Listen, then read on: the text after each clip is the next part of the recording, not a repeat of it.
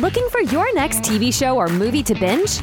Well, buckle up, grab the remote, and settle into your couch for this special edition of Crossing the Streams. We're here to help you tune in and get the most out of those 50 monthly streaming channels you're currently paying for. So without any further ado, here's your host of Crossing the Streams, Jeff Dwoskin.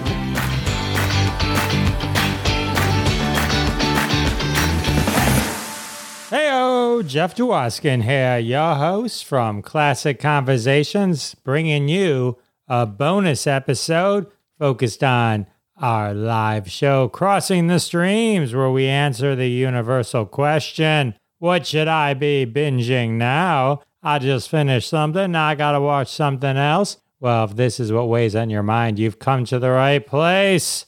All the bonus episodes are chock full of amazing binge watching suggestions. You can also head over to our YouTube channel where we have over 80 hours of TV binge watching suggestions awaiting you. But right now, you're in the right place. You don't have to go anywhere. We're about to feed 3 suggestions right into your ears. Lower Decks, The Irishman, and The Orville. We're going to talk about all 3. These segments are pulled from our live show, which we do every Wednesday at 9:30 p.m. Eastern Time. Just a bunch of my friends, rotating casts, some OGs, and we just talk about TV shows. It's kind of like if you were at the bar with your friends and you're like, hey, guess what I watched? And then you talked about it for 6 minutes or so. That's exactly what Crossing the Streams is. So it's just in-depth and fun, and usually we go off on some tangents. That's it. All right, well, we're going to get things going. We're going to talk about Star Trek Lower Decks with our guest, Casey Ryan Plott. This is from episode 82. Take it away, Casey. Casey Ryan Plott's going to take us through Star Trek Lower Decks. This is something I've always been interested in. Me too. So, howdy, y'all. So, Star Trek Lower Decks can be found on Paramount Plus. That's where it's currently streaming. It is about to start its 3rd season on August 25th. So really love this show. If you're a fan of Star Trek, you're going to love this show. This show fits right in. The animation's hilarious. And they do callbacks to things that, like, they have Will Rikers on it. So characters from previous seasons and series are all actually on this show. So it's fully endorsed, fully backed. They respect the heck out of it. And it's basically you're following this ship that goes behind the USS Enterprise. So if the Enterprise is the first ship that shows up in First Contact and has all the adventures, this is the ship that shows up and is like, all right, here's your shipping stuff, here's your clothes, here's, parts of the Federation. They call it Second Contact, and they just follow up everything. Like they have to clean up when they have some big, terrible monster attack. They have to clean it up. They're the crew that goes in and grabs it and then has to take it back to Earth, the Federation headquarters. Yeah, that's funny. But yeah, it's pretty good. You wind up following the 4 ensigns who are basically the main characters. You have Mariner Beckett, played by Tawny Newsome, who's from Space Force. She's great. Bradward is a guy who's played by Jack Quaid. He's voiced by The Boys. Yeah, so he's fantastic. Lots of big names. One of them, if you ever watched The Good Place. Yeah, the guy. Never watched. Okay, so the guy who's the best friend of Jason, the crazy guy in Jacksonville who always gets into trouble and they wind up killing each other a lot. Yeah, so he's the one who actually voices one of the other main characters. Jerry O'Connell's in it. He's hilarious. So, so basically you follow this crew around and they get into wacky hijinks, and it's tons of ridiculous callbacks to Star Trek. So if you're a fan of Star Trek, you'll love it. Are these red shirt guys? Yes. Okay. They're the red shirt Lower Decks who actually, they wind up interacting with the bridge crew a lot. Like Mariner, her mom is the captain. That's kind of like this big secret they try to keep on the ship because she doesn't want special treatment. And she basically is kind of adventurous. And whenever they go on away mission, she's taking off and leaving and getting into wacky stuff. All hijinks ensue. So it's a lot of fun. It's a really fun show. The animation style is hilarious. Jerry. Yeah, sorry. No, it's true. So it's canon, but because it's cartoon, they can do pretty much anything because it's so easy to get the voices. Exactly. They have characters die and come back, and there's always a mystery of, wait a minute, how did they come back? Like they ask all the questions because they play out all the tropes. So the bridge crew is playing out every single trope you're used to seeing. And then these lower deck characters are, they're the ones who are cleaning up the messes, and they're caught in the messes all the time. It's great. And it's all animated. All animated. Wow. Now, is it what do I want to say? Is it like Cells? Is it the old Disney kind of animation? No, it's not the Disney Cells. Okay. It's more of the almost Family Guy animation. Okay. Gotcha. Yeah. Well, cool. So. Every time Star Trek comes up and somebody talks about canon or something like this, it always reminds me, Jeff and I went to see Star Trek 6. Mm-hmm. No, Star Trek 6. Undiscovered Country. Mm-hmm. Yeah, that was pretty good. In a theater in college on a Friday night opening weekend. It was packed. This is what you guys did with your Friday nights in college? Never mind. Go ahead. Should we have gotten drunk and lost all our brain cells, Bob? This may have been later. We did that after the movie. No, we went to see the movie, and I had never experienced true Trekkies firsthand. And we were sitting there, and there's the scene toward the end of the movie where Sulu shows up with his ship he's captaining, and they're trying to figure out where the peace talks are going to be held. Mm-hmm. And he says, they're going to be held at Camp Khitomer.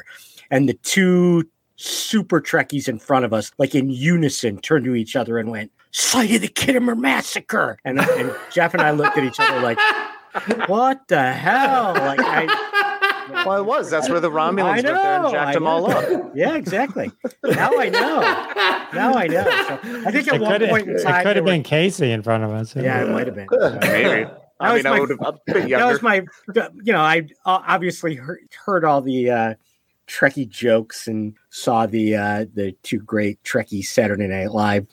Well, the one Trekkie Shatner Saturday Night Live skit, and then the other Star Trek rotating restaurant, which is one of my favorite. It's great. Being able to laugh at yourself is always fantastic, and that's really what this show does. Is it just brings all of that out? So everything that you always laugh at, either being a fan or other people who mock you. And it's great. Whatever. I enjoy what I enjoy. It's fantastic. William Shatner just came out and said that Gene Roddenberry would be spinning in his grave. Yep. Over these. Well, because Roddenberry's at the helm, and they never got along. This show over Lower Deck. All of them. Yeah, Discovery, everything, which is outrageous because I think they're fantastic. I think they're falling right in line with all of the original Star Trek. I love it. Yeah. Shatner needs to hold on to his. Well, Shatner's always upset about stuff, man. He's got to get some kind of spotlight, and by talking smack, it usually helps. All right. So Lower Deck on Paramount Plus. All right. Casey Ryan plot approved. All right. Star Trek Lower Decks for all your animated Star Trek needs and a fun college story about Star Trek from Howard. That was funny. All right, up next, we're going to discuss the Orville, keep the science fiction theme going. Peter Macon and BJ Tanner were guests on the podcast. Check out that if you need more Orville. But in the meantime, I'm going to take us through that. Mick Manhattan's going to lend me a hand, and we take it away now. I'm excited to talk about this one. This is the Orville. I'm a huge fan of this show. That's Star Trek? So the Orville is, I take it, have either of you watched the Orville? Negative. Yeah, I love that show.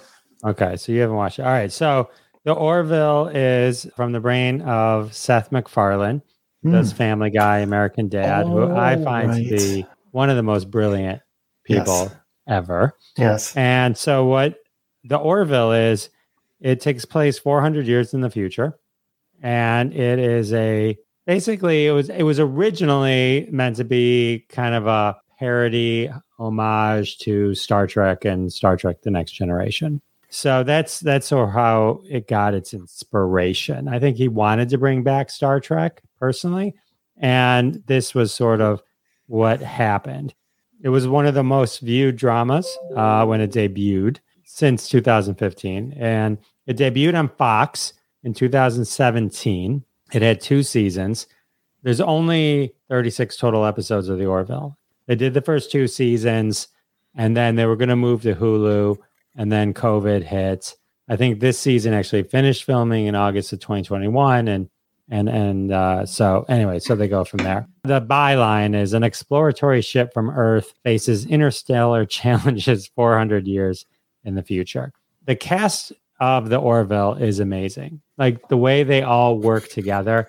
They all have these specific types of personalities or quirks, but when they work together, it's like a masterpiece of just dialogue and I think communication and working together. So Seth MacFarlane is the captain, right? He's Captain Ed Mercer. Then there's Adrienne Palicki, who she was Mockingbird from Agents of S.H.I.E.L.D. And she was also, trivia, Wonder Woman in the failed Wonder Woman pilot that never saw the light of day. Then there's Penny Johnson, who's the doctor. Scott Grimes, who you may remember from ER and Critters when he was just a young tad, not a young boy. Peter Macon, Lieutenant Commander Bordas. He's sort of a Klingon-ish type thing. It's an all-male species. I actually had Peter Macon on my podcast. We talked a lot about the Orville. Then there's, thank you. And then, there's Mark Jackson. He plays Isaac, kind of a robot. And then Yaphet is like this just basic goo, and it's Norm Macdonald. So they have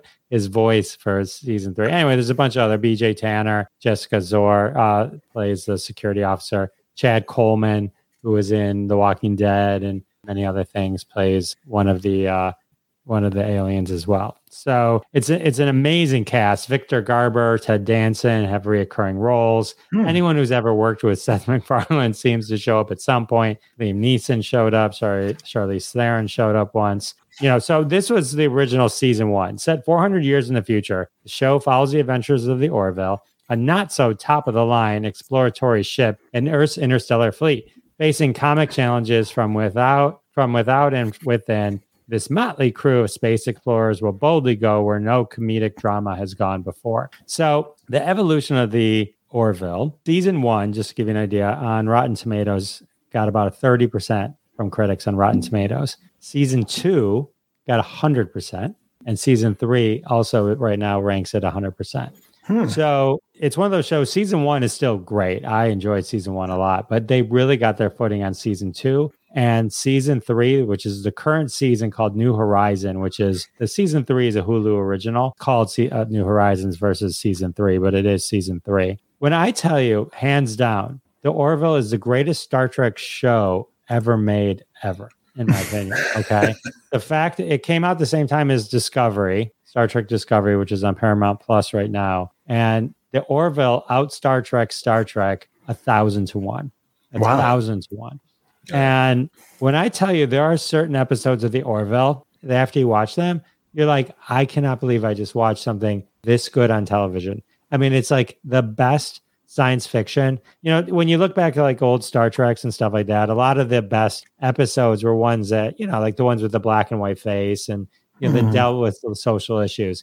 Well, Seth MacFarlane doesn't pull any punches with the topics that he's covering, but things are a lot more digestible when they're done in a science fiction fashion. It's not so hidden though, but they deal with a lot of things like really, really well. Like for when you think of Seth MacFarlane, because I think originally people thought of this show as Family Guy in space, and it's not that at all. Now, the interesting thing about season 3, they changed the tone of the humor. Now, I hadn't watched season 1 and 2 for quite a while, and I just started watching season 3. I watched it.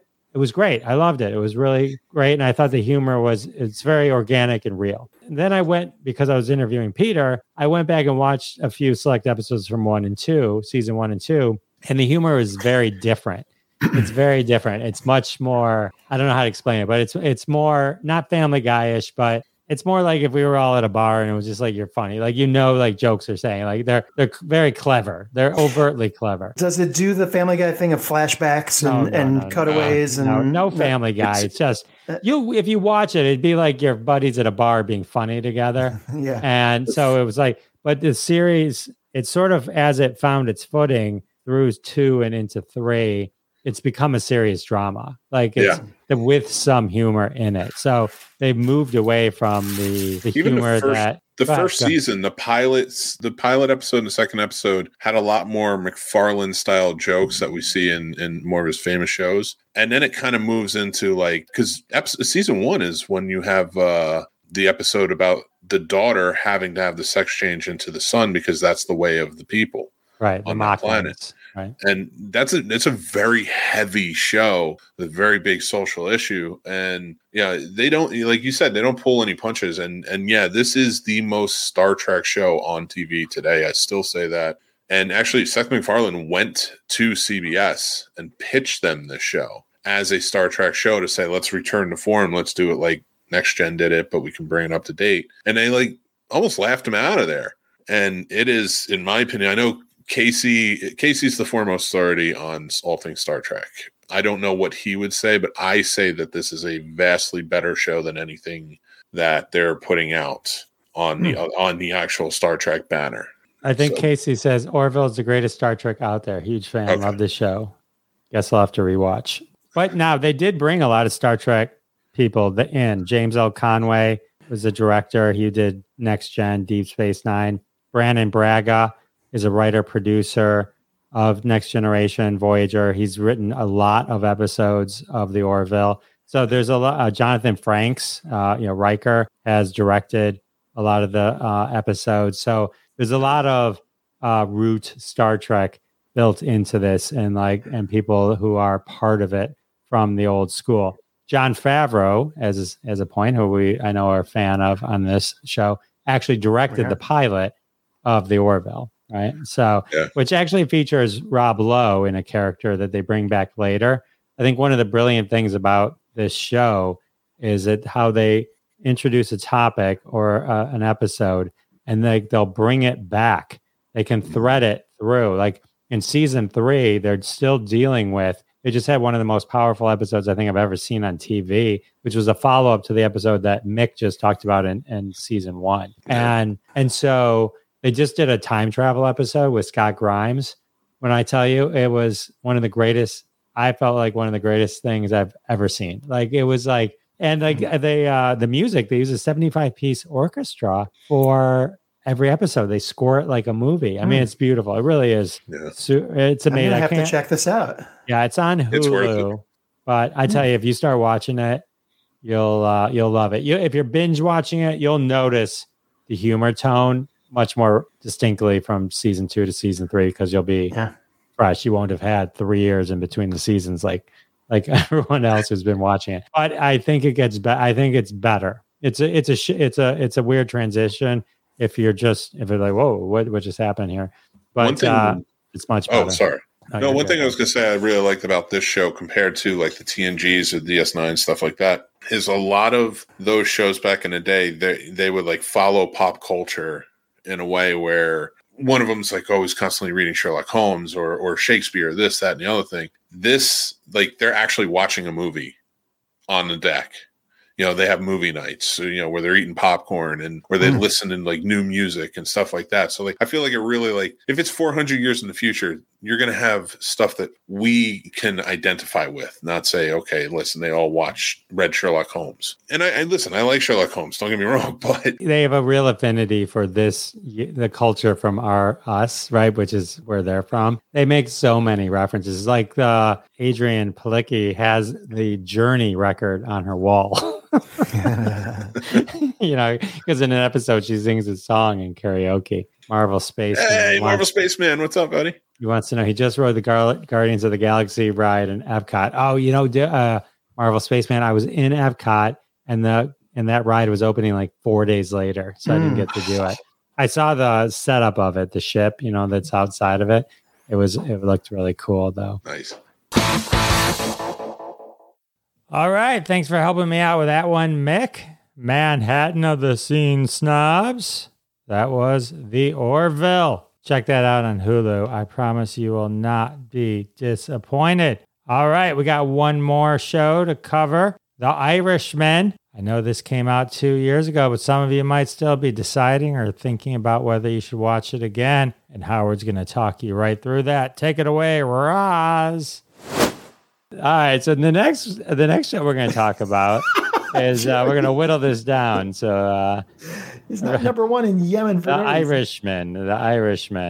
Howard's going to take us through. So obviously, the movie's been out for 2.5 years. It came out in late 2019. Howard started when it came out. He just finished it. I did, yeah. It's taken me. I'd watch like 2 minutes every day since. So I just rewatched it. I couldn't sleep between the hours of 12 and 3:30 one night last week, and I rewatched it, and I forgot how really good the movie is. So The Irishman is, for those who haven't seen it, is a Netflix movie. It's a Scorsese movie starring Robert De Niro, Joe Pesci, who came out of retirement. They had to beg him to come out of retirement to be in this. And the only reason he came out is because it was Scorsese, De Niro, and Al Pacino. And that's really why he came out. It's based on a book by Charles Brandt called I Heard You Paint Houses, which I didn't even realize is they never refer, the title block at the beginning says I Heard You Paint Houses to honor the title of the book. And it doesn't say The Irishman until the credits at the end of the movie. So they were very loyal to the author of the book. Before I go into what it's about and a little bit more about it, to me, part of the major significance of this, and it may be just perceived significance and partially the timing of it being just months before the pandemic hit. But to me, a major significance of this movie is it felt like the first blockbuster caliber Hollywood movie that was made exclusively for streaming.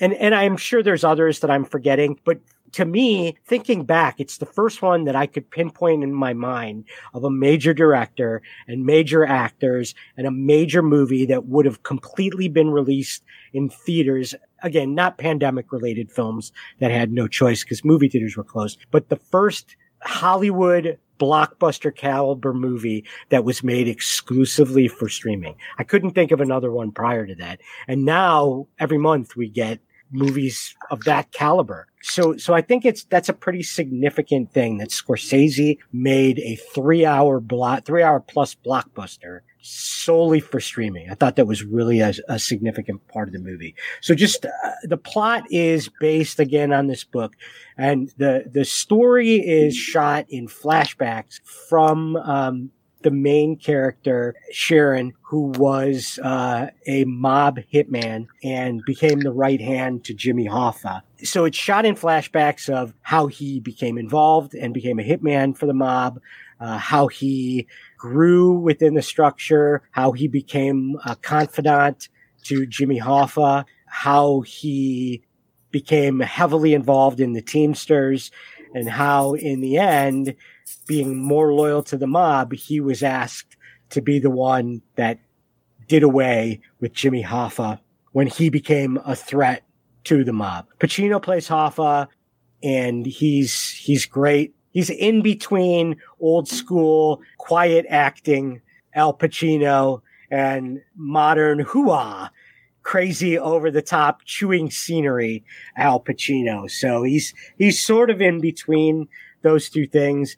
I think there's a great relationship that develops between De Niro's character, his daughter, who's played in her adult years by Anna Paquin, and she has a real love of Hoffa as an uncle, almost a second dad type fixture in her life. And I think Pacino does a really good job with that. Pesci is incredible. The secondary roles are just a whole host of character actors who I just love in everything they do. Bobby Cannavale is just amazing in everything. It reminded me that the first episode of the HBO series Vinyl, which only did the one season, was a 2 hour episode directed by Scorsese, and Bobby Cannavale was the main character. That episode itself plays like a movie if you've never seen that. And you have HBO Max like Casey Ryan Plot, or like Jerry. That episode itself is worth watching. Ray Romano, who's also in Vinyl,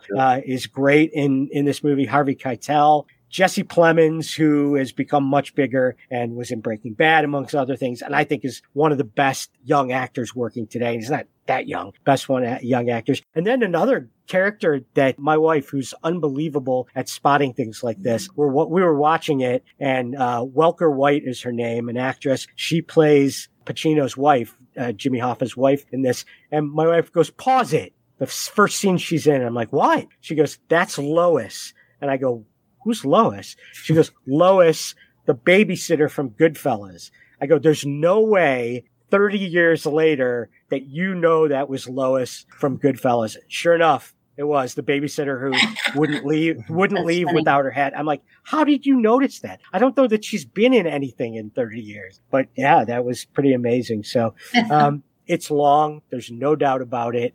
And it deserves a little bit of a beating. It was really roasted by some articles after the fact that said that it was just like we talked about Winning Time. It was they took some significant dramatic liberties with some of the story, and there were people that were say that it actually can change opinion of some of the folks involved, and they were concerned about the reception it would have. But it's a very, very good movie in the vein of any solid Scorsese film. The caliber of acting is obviously superb with that cast of characters. Split it into two. Give yourself an intermission at the hour and a half mark.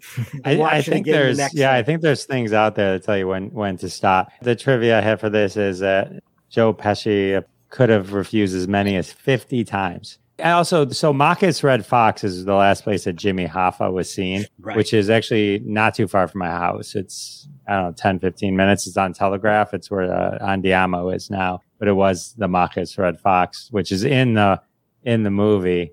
It was interesting. So I had Jack O'Halloran. He was Non in the big Krypton bad guy in Superman 1 and 2. And his father... part of Jack O'Halloran's story is his father was a mob boss in New York prior to like the big mob families that took over there. So if you go listen to that episode, when I tell you he talked about what really happened to Jimmy Hoffa, he said this is not even close to what really happened. Because this, again, you got to remember the book was written by the lawyer, not by the guy. Right. So, but he's like, Jeff, why do you think he's buried anywhere? Like, ooh, yeah. Anyway, so, but then he also talks about the JFK assassination.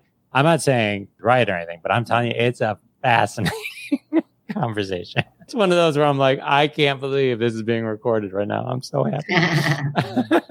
I enjoyed The Irishman. It was long. They use that de-aging thing a lot in this one. They was also known a lot for that. They talked about that after Goodfellas, Scorsese and De Niro wanted to write another movie. They wanted to write a movie together, not just create a movie with director and acting. It took them almost 30 years to do that. They started production for this movie in 2007. And it just went through so many script rewrites, and, getting the film off the ground with production companies. And they really started producing it in 2015 or 14. And that's when they really launched it. And then they announced it that it was coming out at the Oscars in February of 2019, was when they announced it. It was, I had never seen they did a 2-day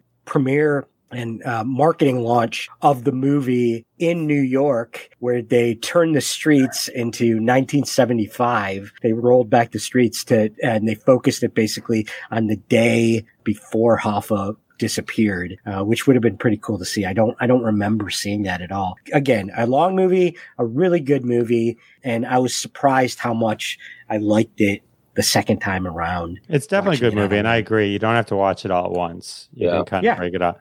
Just to give you an idea, just to put it in perspective, it took 108 days to film The Irishman. It took 18 days to film Sharknado.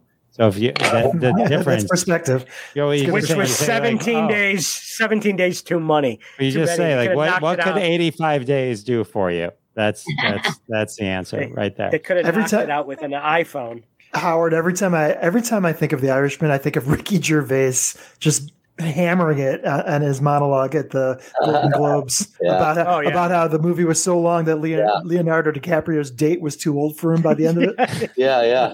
It's funny. Yeah, that's the oh man.